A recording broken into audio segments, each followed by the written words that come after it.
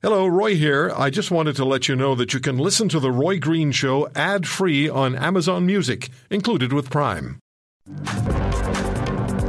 So I remember about 3 years ago, 3 years ago, there was a report by RBC about net zero in 2050. And I spoke with the senior vice president of RBC on the air. And I don't remember the details of the report, but I do remember one sentence. And I asked about that sentence. And the sentence read, Canadians are going to have to become comfortable with being uncomfortable. And that got my attention. Canadians are going to have to become comfortable with being uncomfortable. And I needed a definition, and I didn't get one. Maybe it was just an overall descriptor. Chris Sankey joins us again. His National Post op-ed, Liberals' net zero agenda is a plan to kill the economy. Chris, Canadians are going to have to become comfortable with being uncomfortable. That's what you're writing about, isn't it? Yeah. First, thanks for having me. It's been very uncomfortable for many people, not just your average Canadian, but it's also been very uncomfortable for Indigenous communities and people of color. The Black and people of color and Indigenous communities are also suffering from this green initiative that the federal governments are pushing. Yeah, can I just break it down a little bit based on your op-ed? Sure. Because you're right, in part, you're right. The federal government is pushing an aggressive emissions reduction strategy that could devastate the Canadian economy and threaten our way of life. This isn't just about oil and gas industry. Port-related industries, transportation, infrastructure, health and education, and countless other sectors will be collateral damage, as will the standard of living of everyday Canadians. And here's, let me just ask you to expand on this. You're right. It isn't even clear the government's green agenda will do much of anything to lower the emissions. And then you write about having the chance to listen to Adam Waterous, the CEO of the Waterous Energy Fund and former global head of investment banking at Scotia Waterous. What did you find out? Particularly, what did he say, and particularly what did he say about EVs? Well, he made it very clear that every time a EV is produced, Canada is increasing oil demand by 5 times the amount than it would be of a regular conventional gas car. And it was very eye-opening to me. And this individual lives and breathes energy. I mean, I could have listened to him all day about what needed to happen. It's completely contrary to what's being pushed at the federal level.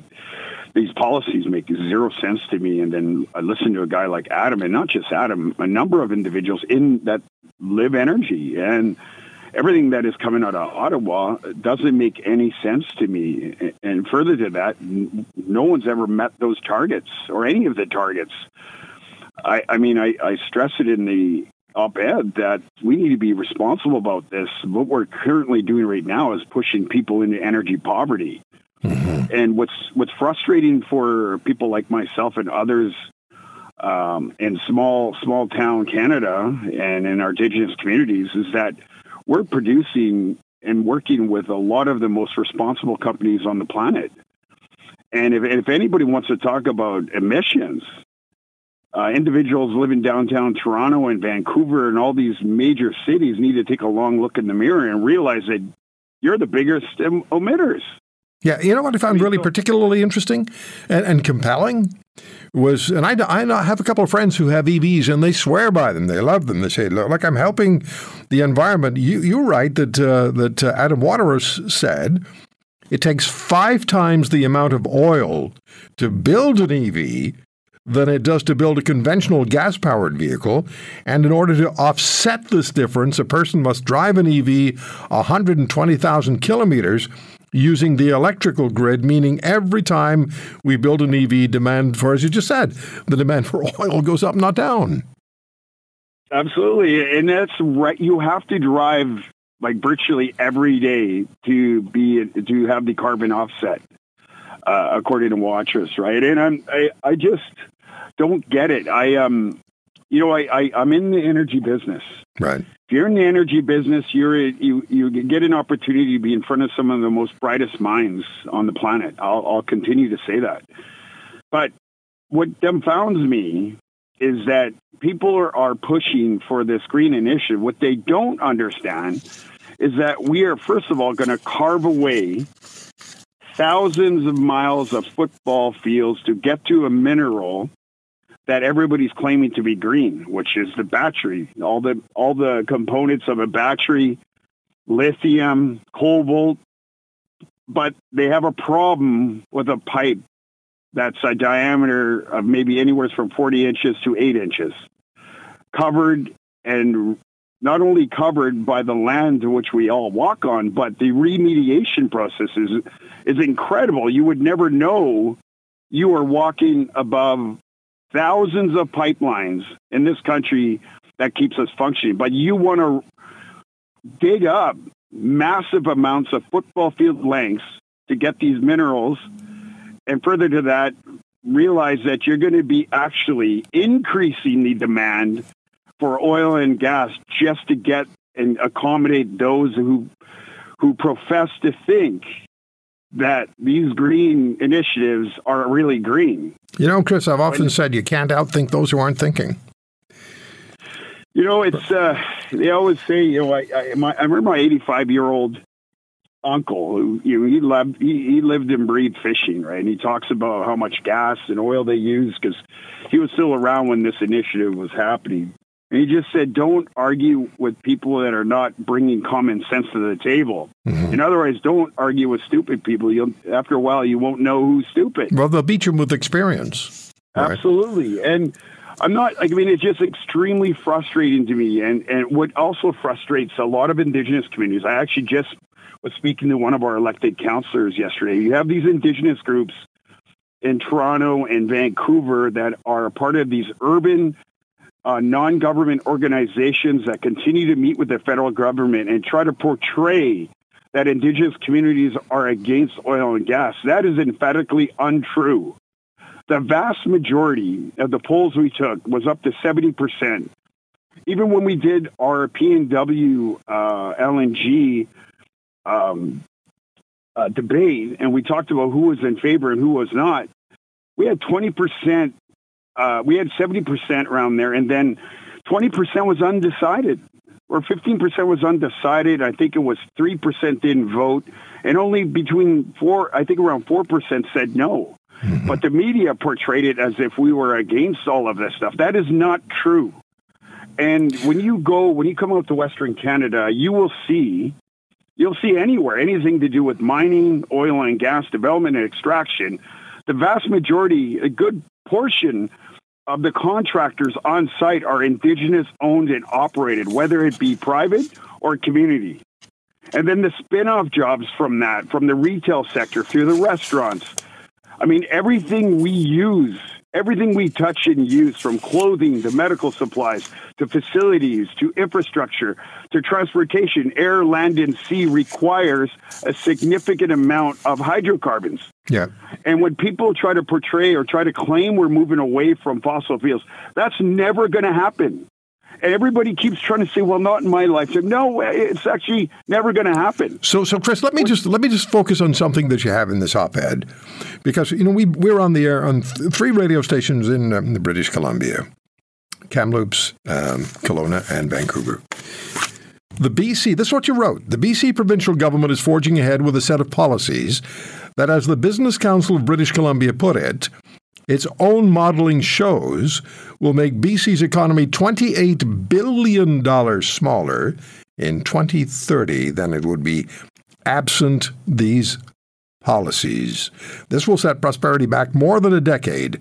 This remarkable finding emerges from looking beyond glossy government reports to the raw modeling results of the estimated economic impact of clean BC policies that are studiously ignored in its public communications material. So by 2030, the BC economy, if I'm understanding correctly, is going to take a $28 billion hit. 100%. And where are we going to make up for that shortfall?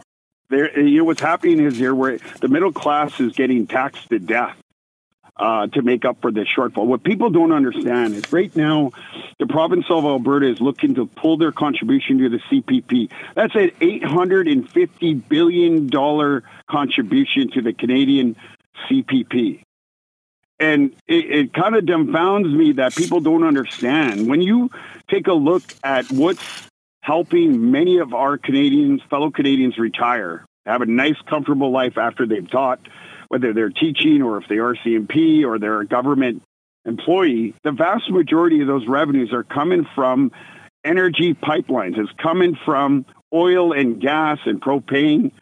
It's a number of things that contribute to increasing so many of our retirement packages that require billions of dollars of money to reinvest so that our fellow Canadians could retire comfortably after working 50 plus years and working themselves to the bone.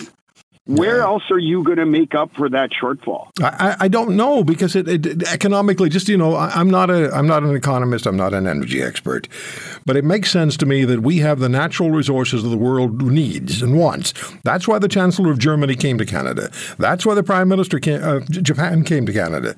They didn't come here to get patted on the back and sent home and be told there was no business case for what they wanted, which was liquid natural gas. You're right. Here, quoting you again, Canada is about to enter a world of self-inflicted economic pain at precisely the time, and you spoke about this a minute ago, that Indigenous communities are finally starting to harness their resource wealth. We finally made it to the corporate table where we have a seat, a say, and ownership, and now the federal government wants to take it all away. How's that for bad timing? And yet they tell you they're doing all they can and taking care of their responsibilities when it comes to First Nations. Look, when I hear them talk about how that the Indigenous file is the most important relationship to this government, yet just this past week, the Senate was about to hear from Indigenous leaders from the Inuit, the Métis, and Indigenous groups in Canada on how the carbon tax is killing their communities, and the Senate shut it down. How is that supposed to justify their quotes about making sure that Indigenous priorities are number one in this country when they won't hear from the grassroots people themselves of the devastation that we're being faced?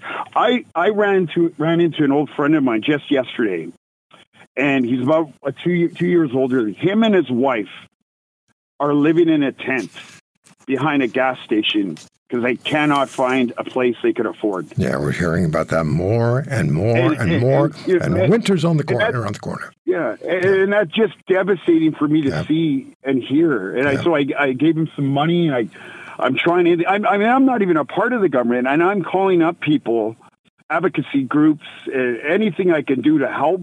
Not just him, but there's so many of these stories that are happening in our backyard. And how could you say as a Canadian we're doing justice to the Indigenous population or try to help the middle class or the working poor when the working poor have become poorer? Yeah. Chris, you and I are going to have to pick this up again. We will.